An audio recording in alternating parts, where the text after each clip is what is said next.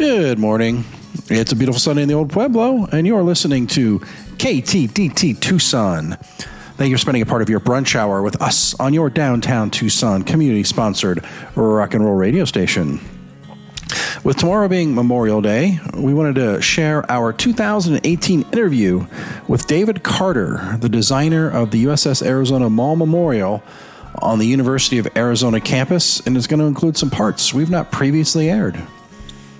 Today is May 29th, 2022. My name is Tom Heath, and you're listening to Life Along the Streetcar. Each and every Sunday, our focus is on social, cultural, and economic impacts in Tucson's urban core, and we shed light on hidden gems everyone should know about. From A Mountain to U Arizona and all stops in between, you get the inside track right here on 99.1 FM, streaming on downtownradio.org, available on your iPhone or Android with our Downtown Radio Tucson app. And of course, you can always get us here directly on the show by emailing us, contact@lifealongthestreetcar.org. Head over to social media with Facebook and Instagram. And our website is lifealongthestreetcar.org, where you can find our past episodes and include information about our new book we just released.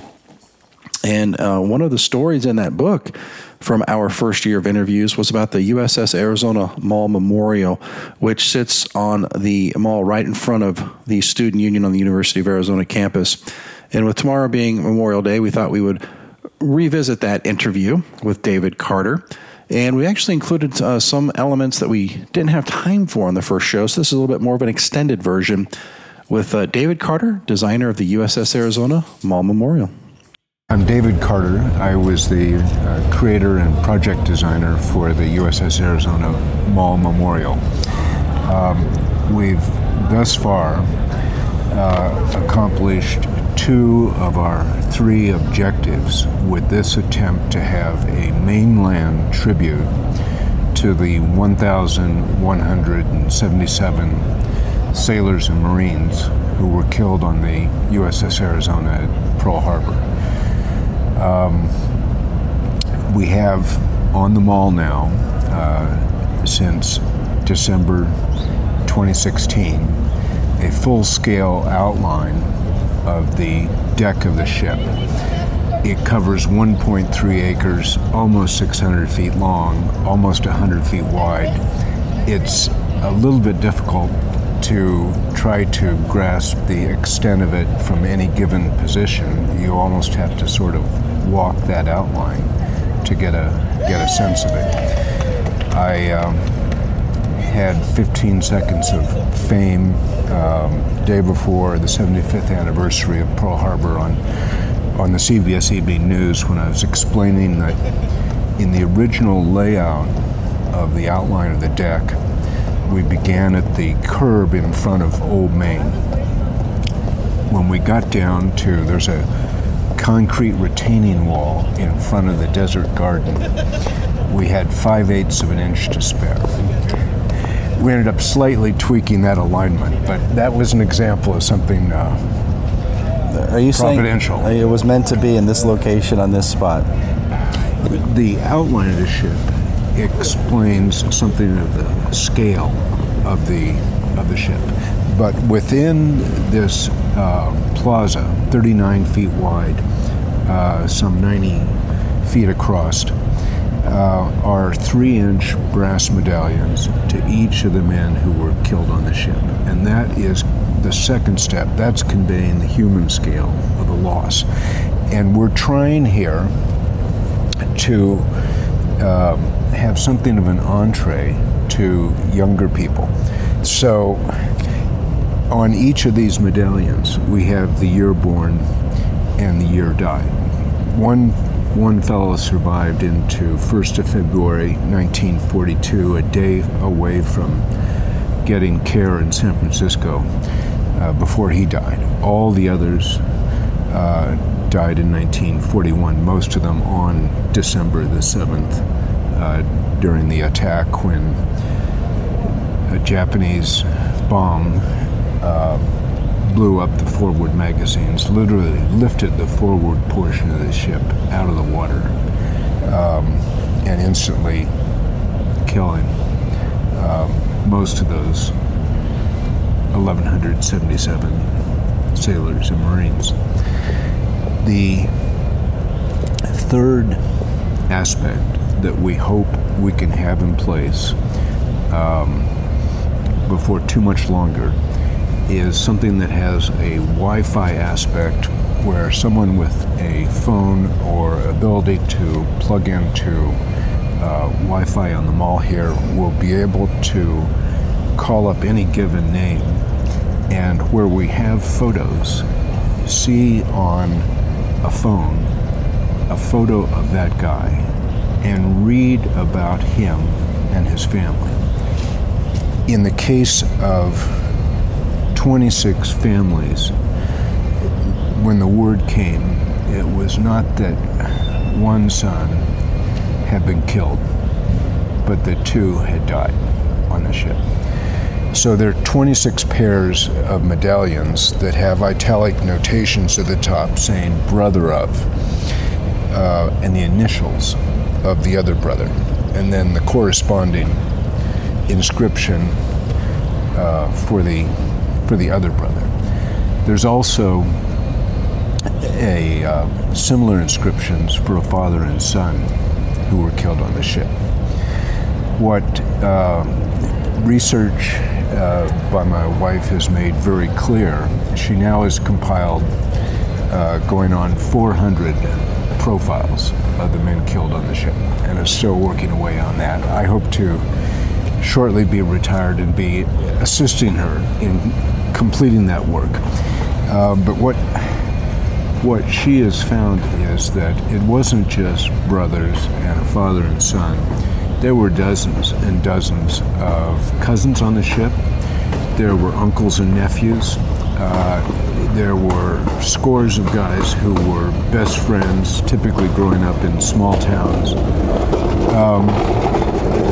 And then there was one man who grew up outside of Waterloo, Iowa, William Ball, Bill Ball.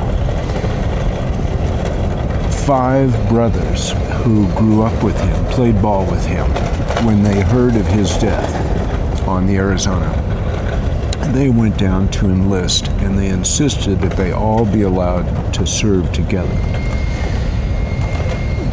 In November 1942, they were on the light cruiser USS Juno, which it's a large ship, but it took 2 Japanese torpedoes.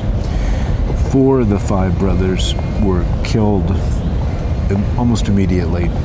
The 5th brother survived for over a day before he also succumbed, before the Navy was able to rescue those who were still alive. So those were the 5 Sullivan brothers. There was a famous World War II movie made about them, about their experience. There was a destroyer named after them that is today tied up outside Buffalo, New York. So it was an Arizona connection to the worst of the incidents where brothers and relatives were perished. You had talked about age mathematics. The typical age of one of the names on these medallions. How old were these men? There was one guy from Tucson. He was still 17 when he died. 1/4 of the men who were killed were still teenagers when they died.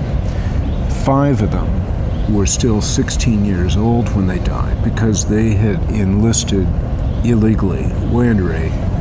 The late 1930s in much of the country was still the aftermath of the Great Depression.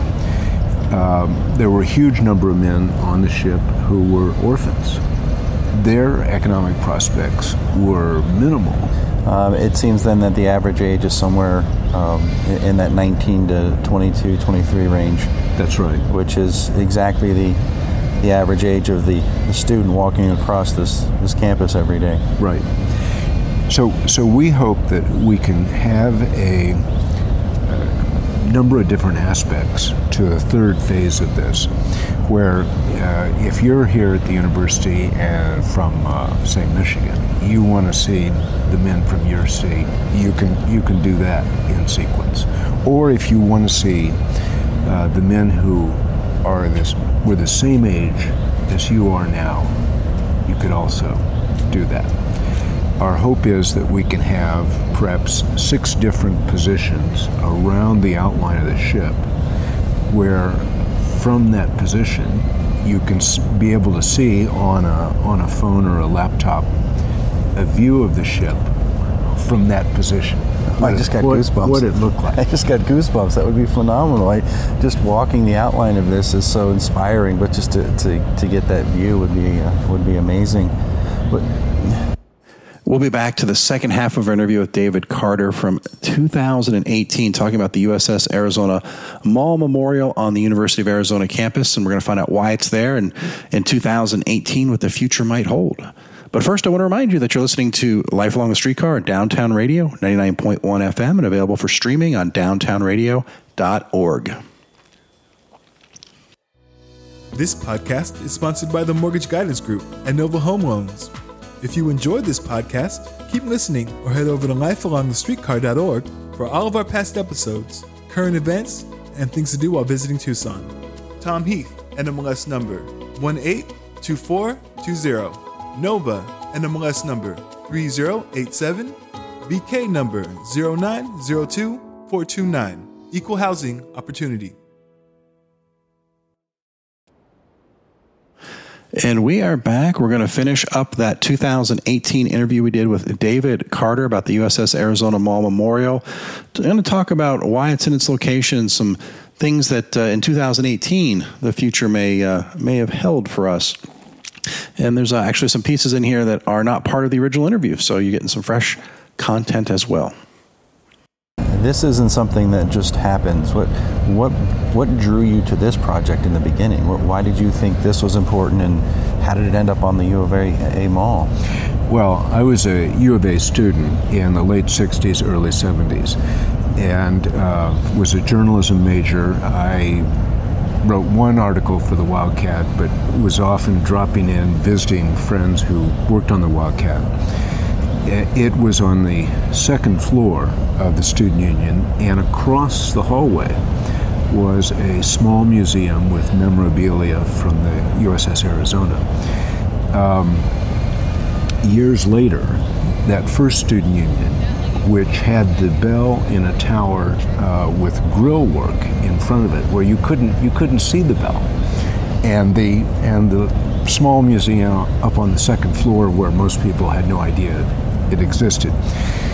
The replacement student union was built circa 2000, and you can now see the bell.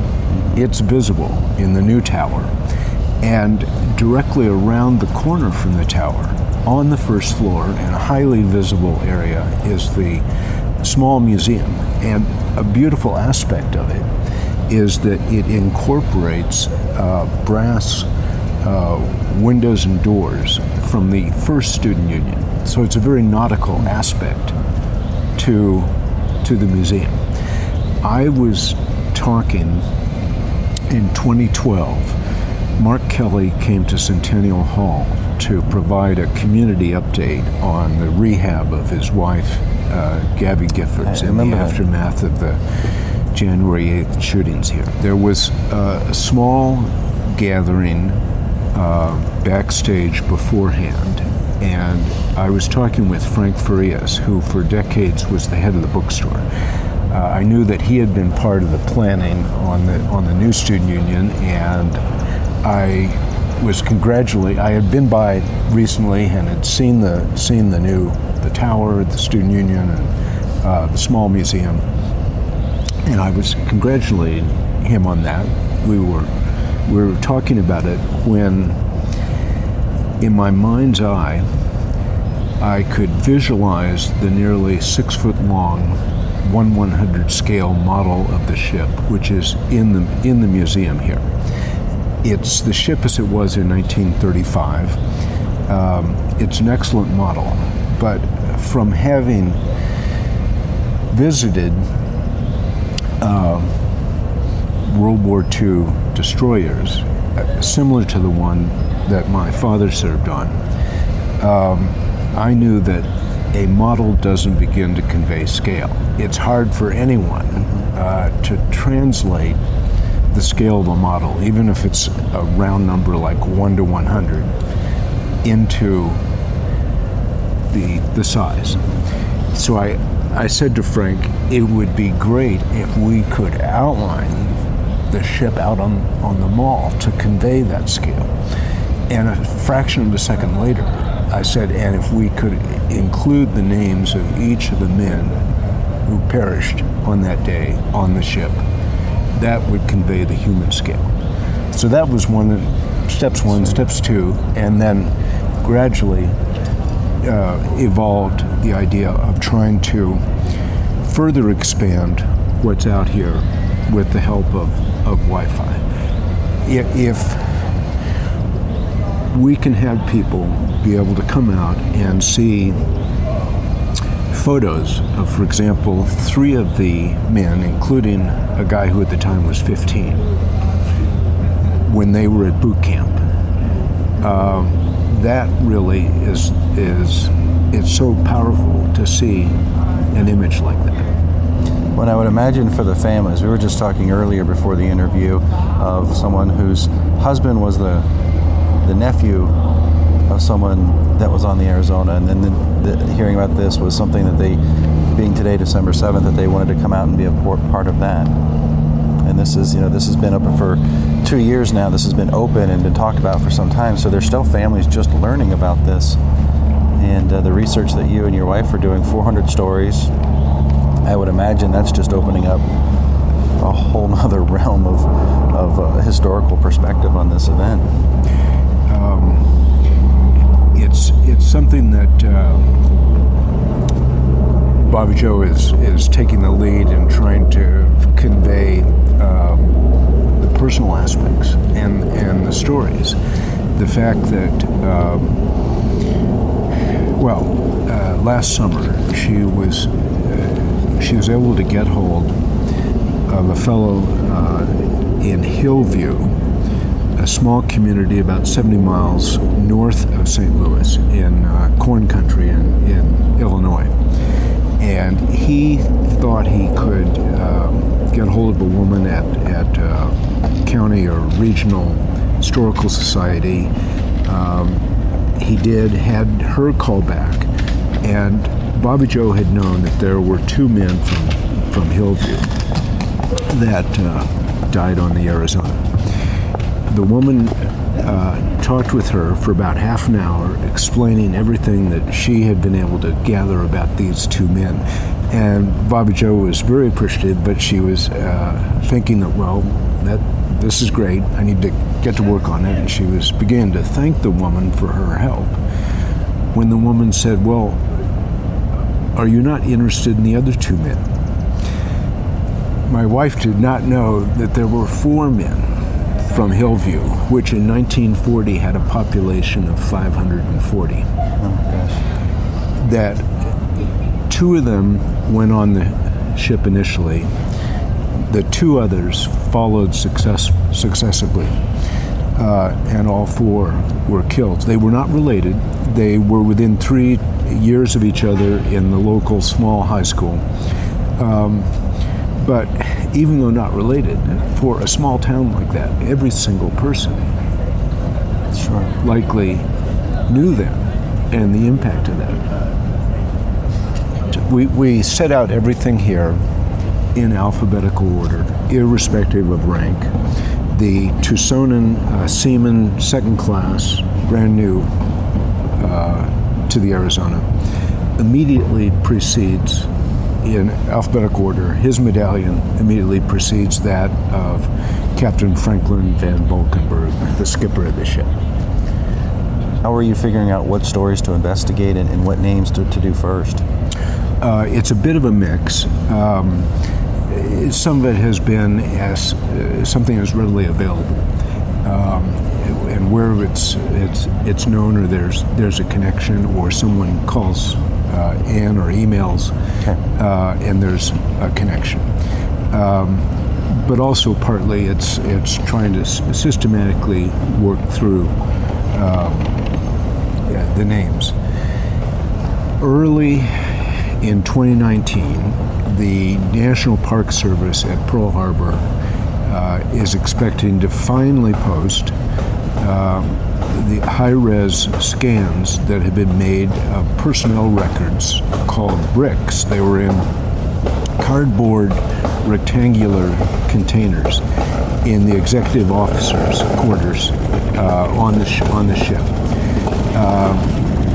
They're all singed from the fires that raged for, in the case of the Arizona, for 3 days before anyone could get on the ship. We're hoping that the information in each of those bricks will be a real leg up on trying to compile the remaining profiles. I remember when the inaugural event in 2016, you had survivors of the USS Arizona. Are they still all living? Are they passed? There are today 5 remaining survivors, and of those 5, amazingly, 2 were up on the rangefinder platform in the port platform. They were partly sheltered by the 36-inch diameter of the foremast of the ship, on which the bell that's here today was hung. When the forward magazines exploded a bit to the starboard or right side of the number 2 turret, that blast killed all the men who were in the starboard fire control unit. The ones on the port side, because of the foremast and being a little bit further away, were able to get out. A line was passed to them from the Vestal, the repair ship tied up next to the Arizona. And a seaman there disregarded an officer's orders to sever the line so the Vestal could try to get out into the harbor. So there were, I think it was 8 or 9 men from that fire control director, a steel box, that were able, hand over hand, to get off.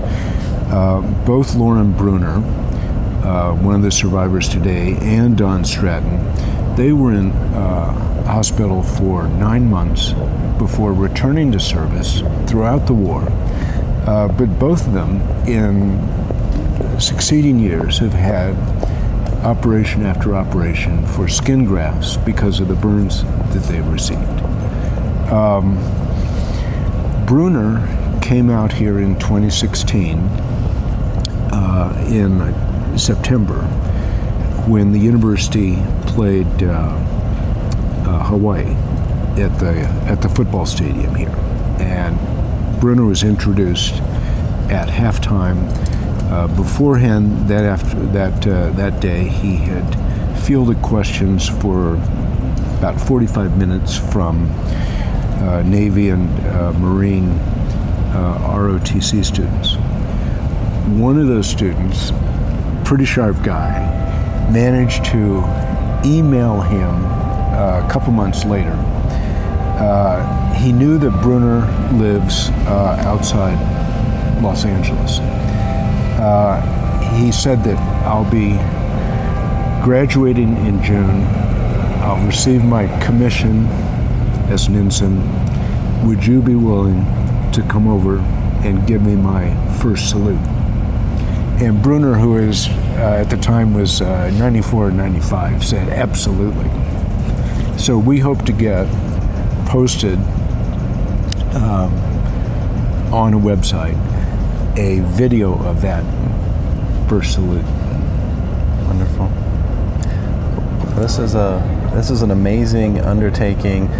Step one of the physical scale, and step two of the human scale is quite amazing. And I'm excited about step three of this historical perspective that's coming with technology and time and energy. There's so much to look forward to. Thank you for your time. Thank you for doing this, and thank Bobby Joe for us. Thank you. That was David Carter, and that interview first aired in 2018, and it's one of our feature stories in the book we just wrote called My Life Along the Streetcar, talking about the USS Arizona Mall Memorial and its placement on the University of Arizona campus. Quite an inspiring sight to see, and I hope if you have a chance to get out there, you take a look at the memorial and maybe walk the deck of the USS Arizona.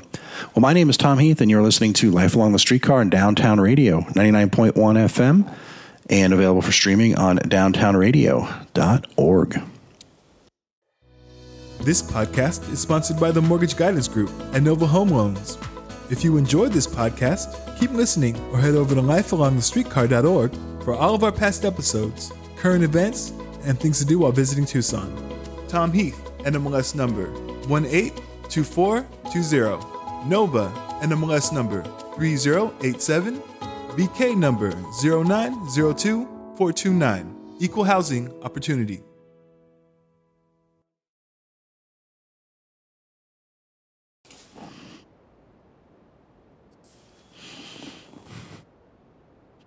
I hope you enjoyed today's episode of the USS Arizona Mall Memorial with an interview we did back in 2018. It was the designer, David Carter.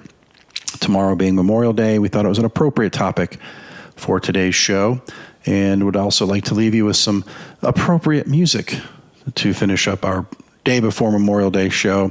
This is with Sharon Jones and the Dap Kings. It's a rendition of This Land Is Your Land from a 2005 album they did called Naturally.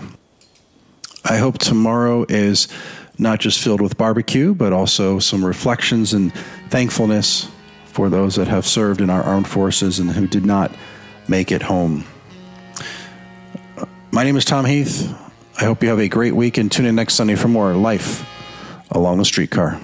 This land is your land.